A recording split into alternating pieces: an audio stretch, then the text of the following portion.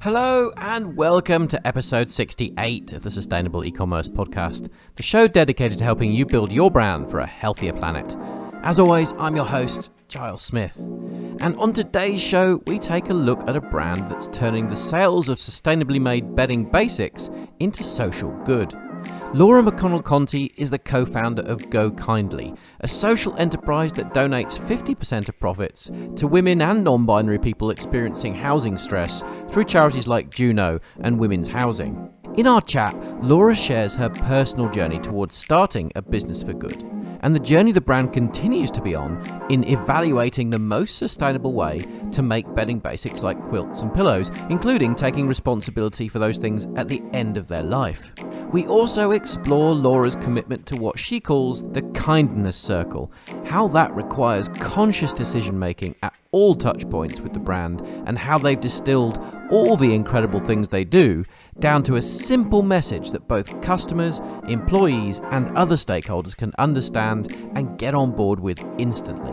And that, my friends, is the very essence of sustainability marketing. So with that, let's start the show.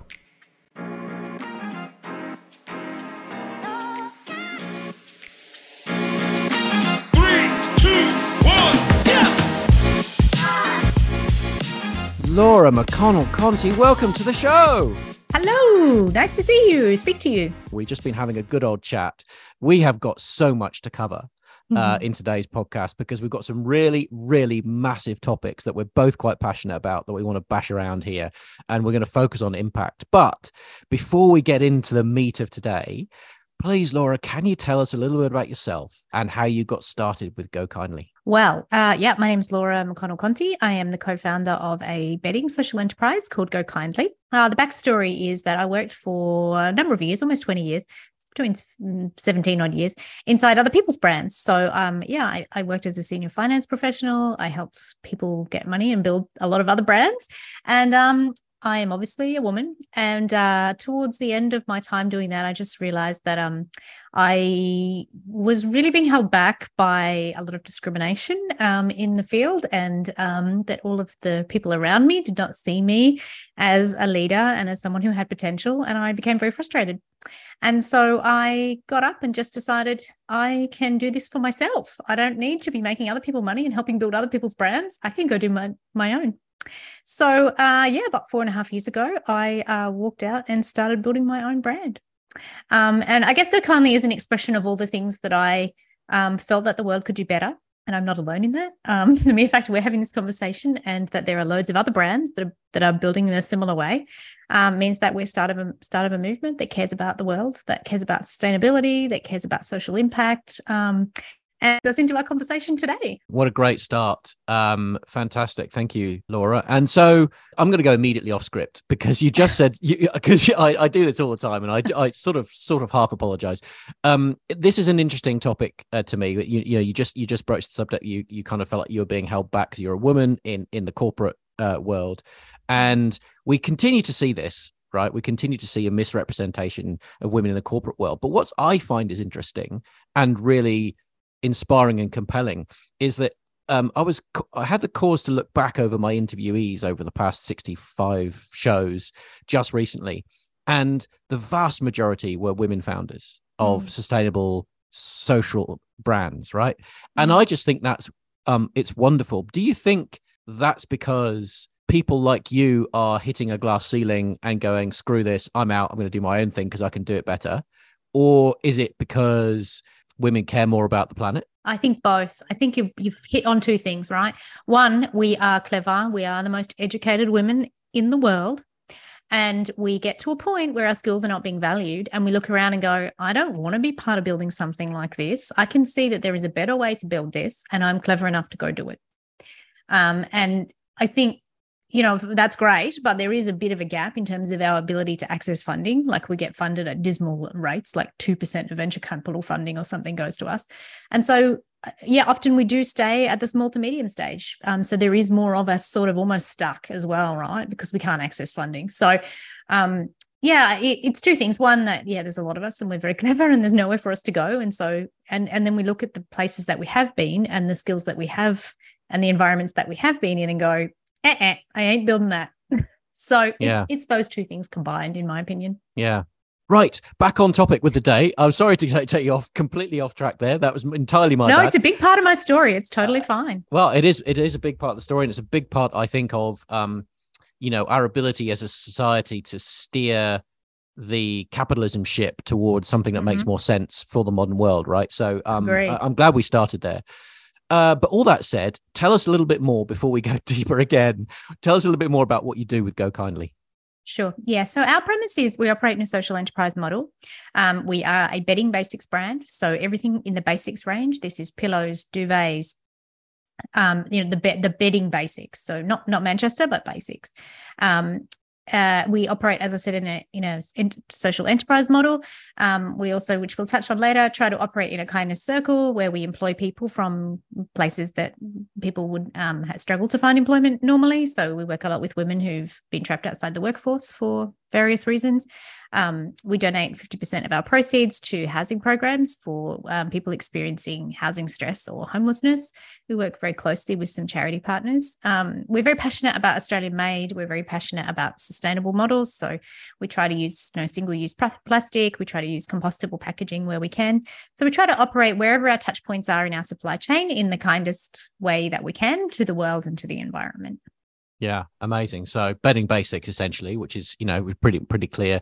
I mean, one of the things that I loved and one of the reasons I wanted to so desperately to chat with you on the show was just how beautifully you're positioning the brand and telling your story and inviting customers in to be part of it. And I think you really stand very clearly apart from most other brands who are even doing things just sustainably and focusing on that part, because you clearly have this. Even from the above the fold in the very first page, I get this sense that the brand is about social equity. It's about doing things consciously across all levers of your business model. And I think, the ability to communicate that much complexity in a very short space of time is very clever. So if I just read out, it says, spread kindness while you sleep, 50% of profits donated to women experiencing homelessness, right above the fold. And it says shop pillows and quilts. What I love about that is immediately I know exactly what you do. I know exactly what things I'm expecting to buy from you. I know exactly where some of my money's going to go. And I know exactly how I can make the world a better place just by buying your stuff and then going to sleep at night. Right. And that everything about that communicates that story so beautifully. So huge credit to you for putting that together. I don't know whether that just fell out one day and you thought, oh, that's a good idea. No, or I mean, we spend a lot of time going, we do a lot of stuff. How do we make it simple for our customers? And to be fair, our customers are a big part of our community, right? Like we are very much a community built organization.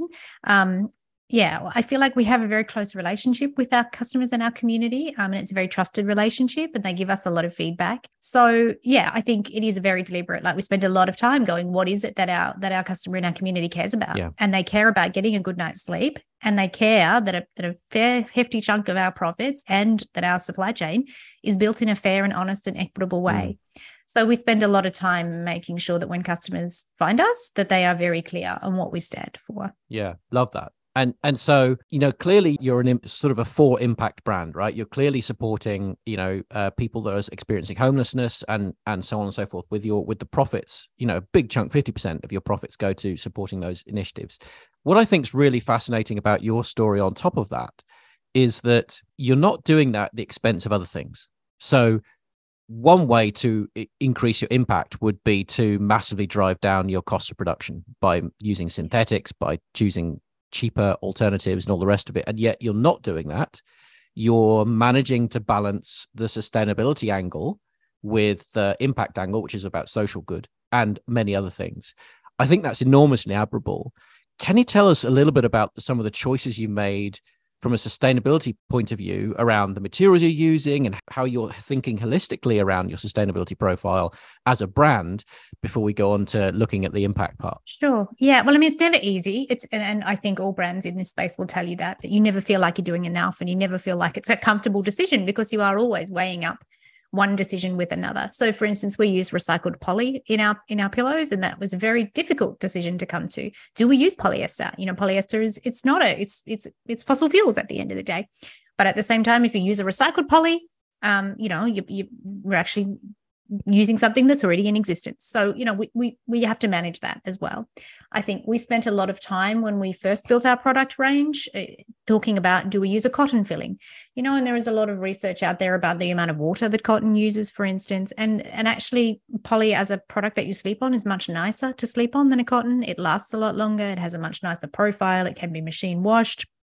So there is a whole range of decisions that you go through and you think, you're constantly thinking, have I made the right one? But as time goes on and, we're 4.5 years in, we feel more and more comfortable that actually the decision to use a recycled poly is a better one than using 100% cotton, which, it cannot be machine washed, for instance, and doesn't wear as well. So, it's these constant decisions where you're like, oh God, what decision have I made here? And is it the right one? And then also packaging, right? Like, our customer in our community understands our packaging kind of story. They don't want overpackaged goods. They want to know that their product is hygienic. They want to know that their product is packaged when it gets to them, but they don't want layers and layers of packaging. And so for us, it's been very key to find a home grade compostable packaging option. And I know you've had some of those guys on your podcast, which is great. And those options are more and more available than they were 4.5 years ago. That when we started out, it was very niche. So, as time goes on, that decision becomes easier. And from a cost perspective, also becomes easier. When we were starting out, compostable packs were quite expensive. Now the prices come down somewhat. So it's along the way constantly adjusting those decisions and reflecting on those decisions and making sure they still feel comfortable and they still feel right. We use wool in our duvets because we have trialed a whole range of different fillings, and wool holds the heat best. And Australian wool is particularly high quality. But of course, we have quite a vegan audience as well who love our pillows. And of course, wool does not appeal to a vegan audience. So you're always looking at that and going, well, is there another way we could have done that with recycled poly?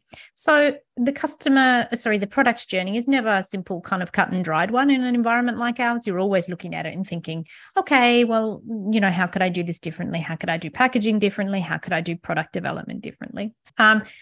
Yeah, and I suppose when we're thinking about product development for the future, Australian made is probably the biggest thing we face into at the moment. So all of our products are Australian made very deliberately because we like to control the supply chain. That worked very well in our favour in our early years because I had a tiny baby, so I couldn't fly into overseas easily to get to factories, which was important to me. And then COVID hit. So actually it worked very well for me the last 4 odd years that we were only Australian made. As costs go up and inflation is playing a game with us at the moment, it's not an easy conversation. We are passionate about Australian made because we do want to pay fair wages. That is a very big part of our business model, and our community and our customers value that. And that is, and along with sustainability, in terms of environmental sustainability, one of the other biggest pieces of feedback we get is that people like Australian made. They like to know that they are supporting Australian jobs and that they can trust that people are being paid fairly. But again, that's not comfortable, right? That it costs more onshore than it does offshore. It's not easy. So yeah, I guess to reiterate that you're constantly looking at your product and your supply chain and going, how do I do this in a way that is best for the world and that meets our needs? Yeah. Once again, we've talked about it many times now on the show. It's about making conscious decisions that the best that you can make at the time within what's reasonably accessible to you. And I think you've just demonstrated that beautifully. Now that the world is opening up, obviously that brings in alternative product materials, potentially, recycled poly for quilts to serve your vegan community from overseas, perhaps. And obviously the cost of living crisis, it's a great challenge for all sustainable brands at the moment because we know inherently that sustainable materials are more expensive to use in the production process than cheaper synthetics, right? I mean, it just is at the moment. So are you just strategically, are you exploring overseas suppliers? And if so, what are the things that you have in mind that would help you choose that? Yeah, so our current product range, no. We have very good relationships with our suppliers here in Australia and very trusted. And I feel like we have a lot of flexibility in terms of options with the existing product range. I think it's for future product development. So our products on our roadmap, that's where the challenge comes in. They're products that perhaps we haven't had a relationship with the supplier onshore, that the do you know the manufacturing capability in Australia has also been decimated? So that's another thing you have to, since the 90s, probably earlier, there's less and less manufacturing capability here in Australia for certain products. So we have to manage that as well if we think about our product lines going forward and what our roadmap might look like. So yeah, for our existing products, no, we're very comfortable that we have a good kind of relationship and good product development with those for an ongoing product range. But it's what would new products look like? What would new customer demands look like? And how would we meet those? And yeah, I think from a manufacturing perspective, the reality is that there will be some things that will need to be done offshore. Yeah. And that's the reality. Yeah. Let's look at the flip end of the supply process for a moment and talk about end of life. Obviously, bedding materials are a problem from a sustainability point of view because they often they're very bulky and they're gross. They're pretty disgusting. Gross. You can't, there's no secondhand market for them. No, nobody wants a manky pillow. No, nobody wants that. And so they all end up in landfill typically. What are your thoughts around that? Yeah, so it was one of the key problem areas identified when I started the brand. Like when I started the brand, I wanted to have a circular product. For me, it did not make sense to start a brand that put more shit into the world with no way to close the loop. So it was a very hard decision for me upfront to launch the brand without circularity.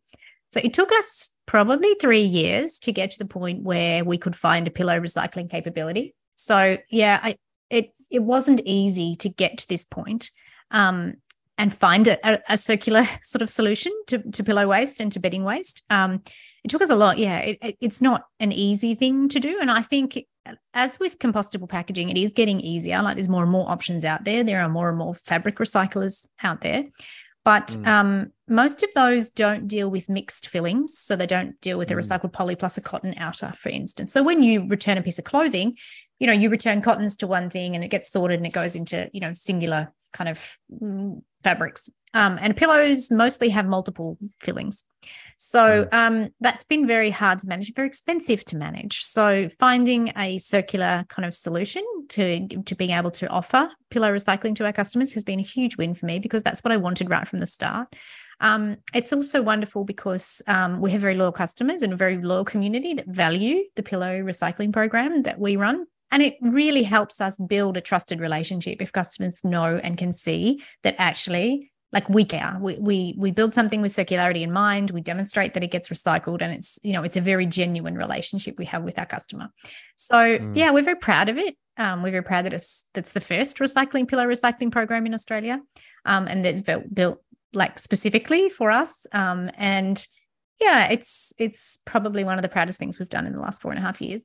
Well, you certainly should be proud of it. And, not just because you've achieved that, but also because right from the start, you had that as one of your North Star things to achieve, right? And I think increasingly brands that are coming into the marketplace and starting out from scratch now, you really do need to think about end of life. It may not be a regulatory requirement yet, but it is coming, and it's certainly a market requirement and growing as a market requirement that people don't want to have to chuck stuff in landfill 3 years down the line. And these things simply don't last for a human lifetime, right? They just don't last. They get, as you said, they get disgusting. And, so eventually every, I don't know what the recommended periodicity is, but let's say it's every couple of years or something like that. You probably want to replace them. And what do you do with all that stuff? Yeah. I mean, there's two things in that. You want to build it in a way that it does last the longest amount of time possible, right? Like circling back to the cotton pillow, it just doesn't last. It clumps and it builds up and it's disgusting and it's like sleeping on, I don't know, clumps of something. So, if you build it with a recycled poly product, which was the dilemma we had initially, at least you know that it's going to last for 2-3 years and it will go through the washing machine. You can keep it clean. And then when it does get to an end of its life, there is an option to recycle it. It's building products that last. It's building products that are made well. Like I think, especially in fast fashion, I mean, there's a fast bedding, thing as well, but it's building things and making things that are made well, that last for the maximum amount of time possible. And then knowing that when it can no longer last, that there is something you do with it. Those two things are often missed in building, especially in the fast homewares, fast fashion sort of world. Fundamental principle of sustainability is that you make products to last. Fundamental principle. We can get really purist about the materials that are being used and go, oh, organic is better than synthetic, but maybe it is not. If it's, if it lasts half as long or a third as long or a third amount of time, it's actually not the most sustainable option. And it takes mountains and mountains of water that you've stripped out of the Murray-Darling system. I don't actually think that that's a good outcome for the environment either. Right. No, exactly. And just on that note, this whole space is I think very, very confusing for everybody, right? It's what's the best choice? Because I was just reading a research report from Denmark a couple of days ago, and this is actually something that had been out for a while, saying that organic cotton tote bags are 20,000 times more impactful on the planet than a plastic bag. So, in other words, you have to use 20,000 of the thin HDPE plastic bags, takeaway plastic bags, to have the same level of impact as one organic tote bag. And yes, of course, organic tote bags don't create the trash. So there's the plastic angle, which is where everyone's gone down, but losing sight of the big picture, which of course is frightening. Now, I don't know whether that's current science. Once again, this is all very confusing. We just got to do the best thing we can. But exactly. Fundamentally, I love the way you're thinking about it. Can I ask you, are you able to name drop who you're working with as your take-back provider, as your fabric recycling provider? I wish I could remember their name. I could if I could actually remember. I remember his name, but I don't remember the name of the company. Yeah. Okay, no worries. Just thought it'd be interesting to see who it was, because I'm always fascinated, and part of the show here is to make connections and help everyone out, right? So oh sure, yeah. I mean, these guys are a part of the University of New South Wales, so they have a fabric recycling program as part of the University of New South Wales, right. And they've received a lot of government grants, and they're doing amazing work with basically taking textile waste, all kinds of different textile waste. So they're very good at the sorting process, which is why we've loved working with them, because we have different types of fabrics and different types of things that need to be sorted, and they sort it and they use the different pieces for different products. Like some of them go into roof tiles, some of them go into carpet underlay, some of them are very good at working out and getting grants from both the university and the state and federal governments to put the products back into different uses. Yeah. Wow. Okay. What a fantastic context that gives us for moving on and talking about impact. Because we were chatting before the show about the importance of brands having an impact, and then looking at a full circle of impact rather than just one dimension of impact. So, Laura, I know this is something that's you're very, very passionate about. So what are your thoughts on this? What are your thoughts on, first of all, why should businesses these days make an impact? And secondly, how can we balance impact across our overall business? Yeah, something I'm quite passionate about. And I probably didn't realize until recently how unique small and growing brands and small and unique sustainable brands are, and how powerful and how much power we have in this space, because we are often built from the DNA up with impact and with purpose, like at the central core of our DNA. And so, dealing with some large conglomerates recently has really brought home for me how powerful it is to know what your impact is and to have impact built into everything you do. So we talk a lot about our kindness circle when it comes to impact, and that is, at every touch point in our supply chain, at every touch point in our consumer journey and our customer interactions, that we behave with integrity, and that we make decisions with the environment and with people at their core. And I think that often that small brands forget how powerful that is and how much impact that has on the world. And I know we're a social enterprise, but I do think it's possible to do outside of a social enterprise kind of concept as well. I think it's possible to run a sustainable brand under capitalism, which doesn't just strip resources out of the world and treat people with the bare minimum of integrity. And that's really important to me, that, that the brands pay people fairly, that brands treat their employees well, that brands interact with their supply chain in a way which is respectful. Just simple things like payment terms. I think more and more when you deal with large conglomerates, you realize that they pay on 50 days and 70 days and 120 days and whatnot. And just that stuff is not respectful of people, and it's not a respectful way to do business. And I think sustainability can be more than just environmental impacts and just and just recycling. I think it is possible to build a brand, social enterprise or not, in a way that is respectful of all of those relationships. It's one of the things that's top of my mind at the moment. And you were sort of talking about some recent interactions you had with, big corporates and bigger entities. And obviously you've touched on one thing there, which is payment terms.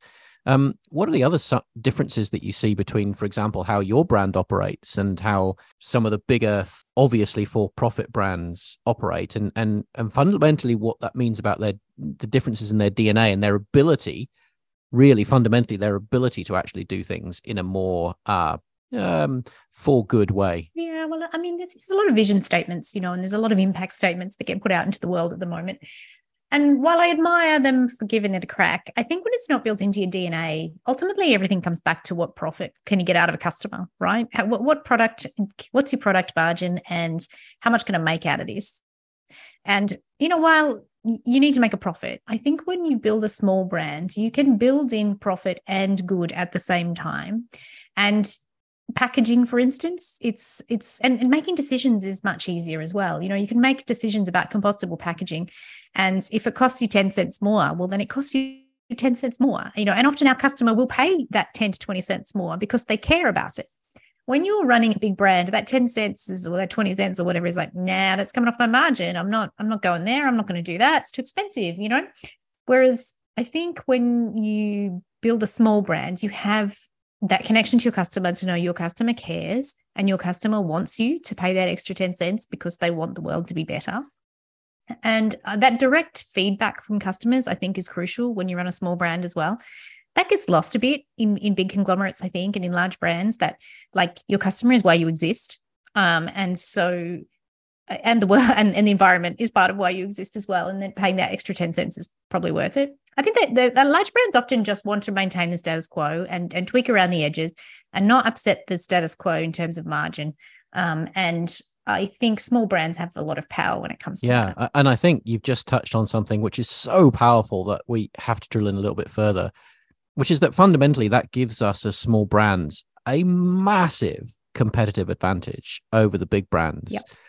Because it's easy to lose sight of, they've got all the power in the world because they're big, they've got all the money in the world. Yeah, well, they've got more money than you. Let's be honest, they've got more money than you, which means they can spend more at the top end, they can spend more on advertising, they can spend more on doing stuff. Yep. But what they don't have is the deep relationship and understanding, typically, of their customer. Correct. And they also don't have trust with their customer. They think that they do, but often their customers do not trust them, right? All it takes is one or two things for them to slip up on, and the customer go, I'm out. I knew this was happening and I've got proof. And so small brands, we build trust with the customer. We deliver what we say we're going to deliver. We build a place where they know they get what they are told they get, and that matters, right? And large, big incumbent firms, they don't have that. They do not have the loyalty that they sometimes project into the world as having. And we know for sure that Gen Z or Gen Z or whichever way you want to say that and beyond inherently have distrust. They inherently disbelieve everything that brands tell them. They assume that brands are lying to them.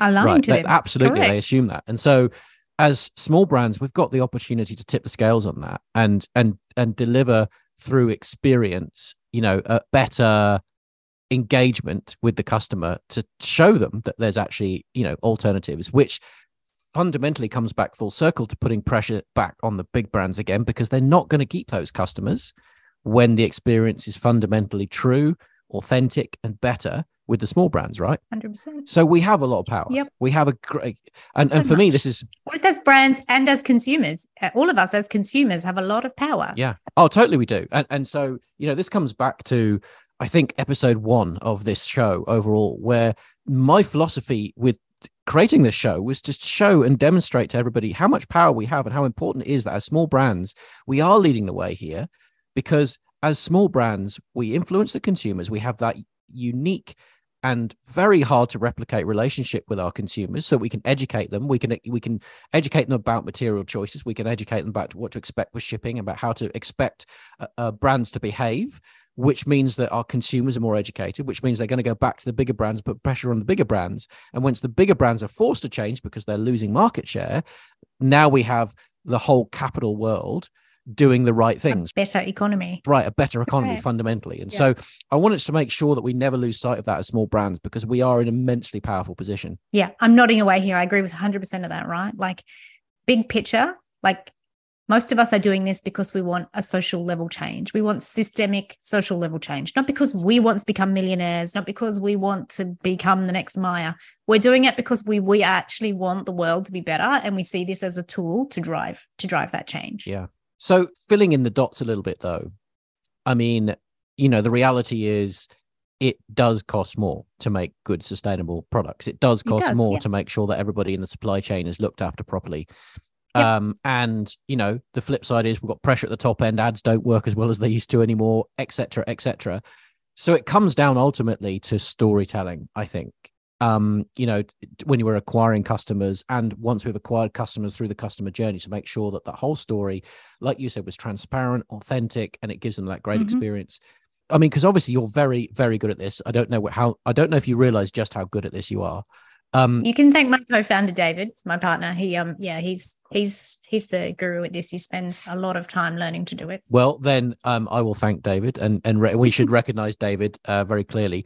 What are your thoughts on what are some of the things that you do to deliver that authentic experience about who your brand is in the customer journey, not just pre-purchase, but post-purchase as well? Yeah, I mean, I've alluded to it before and perhaps even said it, is we see them as a community, and our engagement with them is very much as a community, as a partnership. We listen to their feedback.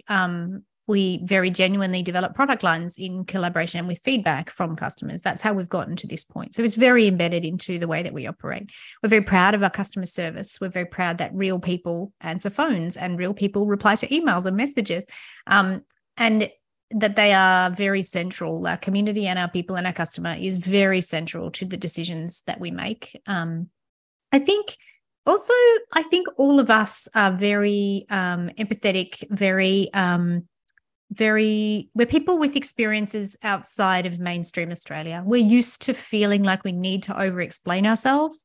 We're used to feeling like people do not understand us because of our experiences in the world. And that's everything from people on our studio floor doing the pick and pack and logistics, right through to both myself and my co-founder, feeling that storytelling has to be key to who we are and how we operate, because we're not normal, And so I think we've had to learn the hard way how to engage people around us in our journey and how to build trust, because when you sit a little bit outside the norm, you're seen as othered and trust is not automatically granted to you. So that's a very big part of our DNA as well. And it comes through in everything, in just believing that when our customers give us feedback that they're right. They know whether or not that product worked for them. We're not going to argue with you. You know if that worked or not, and we will treat you as such with respect. We will give you refunds when refunds are due. We will not argue with you if your parcel doesn't turn up, for instance. It's like treating your customer with respect, and they repay us for that. And we also know that our product is with people every night. Our product it's an essential part of their lives, and we like to embed that into our conversations with them. We write a handwritten note that says, we hope that this helps you sleep well. If you're a returning customer, we have a program that tells us you are a returning customer, and you get a specific handwritten note that says, thank you for being a returning customer. Our email flows are set up to address certain things in your life. You've been with us for 2 years, for instance. Did you know at the 2-year mark, you might need something different? You might need to do our pillow recycling program. So it's really understanding how and where we interact with their lives and valuing that interaction with their lives. Yeah. Once again, it comes down to, I won't say leveraging because that's not quite the right word, but building that relationship with your customer in a way and knowing that's them. Right. In a way that's a mutual relationship, as opposed to how can I sell you more crap? Exploitative, selling you more crap. Yeah. Exactly. And I love that, because fundamentally, that is the essence of the power that we have as small brands. And if we're not doing it, if we're not doing things like, tracking the fact that they're a second time purchaser, and then doing something meaningful as a result, or, you've had your pillow for 2 years, it might be time to, leverage our take back program. And, here's how to get a fresh pillow, or whatever it might be. You're missing the opportunity to sell them more stuff, which of course means that you're missing an opportunity to make a more impact aligned with what your impact goals are, number one. But secondly, you're actually missing an opportunity to show that you actually have some meaning in their life, and that you're tracking with them and you're helping them live a better life. Correct. So marketing, when it's done well, is a very powerful symbiotic relationship. Well, it's also a seamless part of your customer experience and a seamless part of your operations. If it's done well, I think marketing is a seamless part of your whole identity, without being cheesy. And it can be done in a way which is respectful. Yeah. So we came into the conversation talking a little bit about the circle of kindness. I think you mentioned, and the view of circle of kindness is, if I put my words over what I think you were talking about, it was, okay, it's important, obviously, as a brand to be for purpose and to make an impact and to have and do good in the world. But it's also, you can't do that without thinking sustainably. You can't do that without honoring the people, your customers, and you can't do that without honoring your suppliers and making sure that everybody has a living wage in the supply chain is well looked after, and so on. So it's a holistic balancing act with all of those things. Is that a fair definition? It is a very fair summary. Okay, cool. Yes. So the challenge with all of that from a communications point of view is that it's really hard as a brand to be all things to all people. It's really hard to say all these wonderful things that you're doing without confusing and leaving just a mush of stuff that's going on. I'm doing all these things, aren't I? Great. What's your view on that? Because I think you guys are very, very good at focusing in on the impact that you're delivering and what the purpose of your brand is, but still keeping this balanced approach to everything else. Do you have some words of wisdom that you can share with brands that are trying to do something similar to you? Look, it's a lot. And to be honest, we don't often communicate as much of what we do as we probably could, because we don't want it to be distracting. Ultimately, we want to deliver the best bedding in Australia that we can, the best bedding basics that we can. And so we spend most of our time putting energy into delivering the best, telling people about the best product that we deliver, and into supporting people experiencing homelessness is basically the two prongs that we spend most of our energy communicating. I think the rest of it comes out because of the authentic way we operate and live. And we probably don't speak about it as much as we could because we don't want to confuse the customer and we don't want to overwhelm. But I think when we do and where we do, it's authentic. It's not done in a forced way. It's us living and breathing our values and living and breathing the way that we operate day to day and the way that we make decisions. So yeah, I think it is quite important, especially when there are so many touch points that you go through, to keep it very crisp and to keep it as clear as you can, because you don't want to overwhelm the customer either, I think. And it can be a lot of I think a lot of people feel overwhelmed by trying to do too many things. For us, that doesn't feel overwhelming, because for us, it's an operating model and it's a way of living and a way of making decisions. It doesn't overwhelm us. It guides us more than anything. But I understand that for other people, it can feel overwhelming. And for a customer, it could feel overwhelming. So we do try to be very crisp and very clear about the things that we communicate outwards, and that is in that above the fold stuff. That is the, quality bedding and supporting people experiencing homelessness. They are the two key things we want you to walk away and remember. But there's also these other things that when you look a bit further down, you will also see, which will build trust and which will help you understand how we operate and how we make decisions. So yeah, that's probably our guiding principles, is the really big, clear things, crisp up front, but also underneath, there's all these other ways of operating that are really important to us as well. Yeah, brilliant. So insightful to hear that, because what you're doing is you're covering many bases for the customers that want to go looking for, okay, what are you doing about take back schemes? What are you doing about sourcing? What are you doing about equality? All the rest of it. For all those people who want to go and spend some time trying to find that out, it's all there. But for everybody in that first touch point, spread kindness while you sleep. I mean, how much more easy can you make it for people to do good than do something when they're sleeping? I mean, it's literally it's not any, and it's very clear. 50% of profits donated to women experiencing homelessness. I love that. It's very clear exactly what you're going to get with this brand. There is no fluff. There is no confusion. And then you have everything else beneath it. So I just love the way that you've thought that through, and just want to honor the decisions that you've made in getting to that, because it can't be easy. It's also important for our employees as well. We also think through, how do our employees talk about us? How do our customers talk about us? We want our employees to be able to say, this is where I work and this is what I deliver. I mean, sure, I sell bedding, but I work in a brand that gives back to the world. And, here's the charities we work with and here's the things we deliver. Like, it's also really important that they have a feeling of being able to communicate that as well. So yeah, I think that Christmas is not just for us as founders. It's not just for the customer. It's also for our employees. Yeah. And absolutely. Because the reality is, the bigger you get, the harder it is to keep everybody on mission.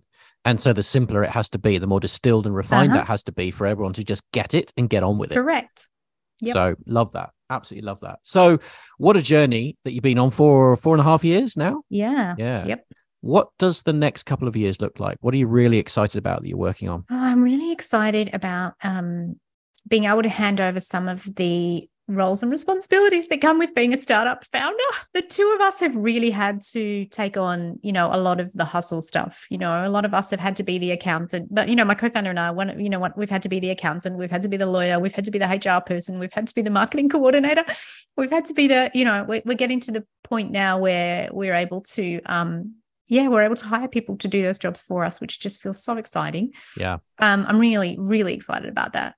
I'm also excited about our product roadmap because it, while I can't speak too much about the products we're sort of thinking through, it's exciting to be able to think through new products and to have the headspace to think through it now, I think, like now that we're handing over some kind of the operational kind of doing roles to other people, it's nice to have that headspace.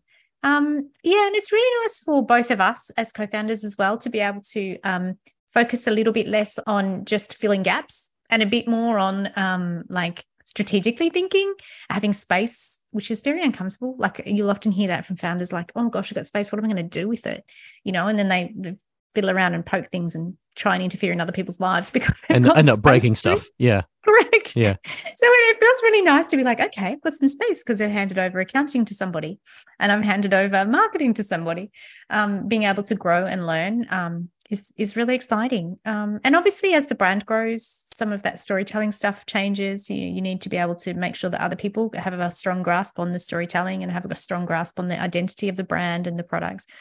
So there's lots of challenges there as well, but I think that growth is really exciting for me, and the opportunities that growth for me personally and for my team is really exciting. Yeah, amazing. So product line extensions of an obvious one, and continue to build the customer base, obviously, as well. Thinking about international expansion at this point. Are you already overseas? Oh, we aren't, but we are always getting questions from places like Singapore and New Zealand. So look, we would love to. It really, we'll see where it goes. See where it goes. We would love to. There's certainly markets that there is demand in. It's just managing that with onshore growth. Yeah, absolutely. And so where do people go and get your amazing bedding basics? Yeah, so we're predominantly an e-com store at gokindly.com.au, where you'll find all of our products. We also have a studio or a small outlet in Coburg in Melbourne's inner north, which is open from 9 to 1 every day. But we would say check us out online. And then if you happen to live nearby, pop in one day. Amazing. Laura, thank you so much for sharing your story and talking about a very deep topic with us today on the show around impact and balancing that across your business. And I do genuinely think you're doing such amazing things there.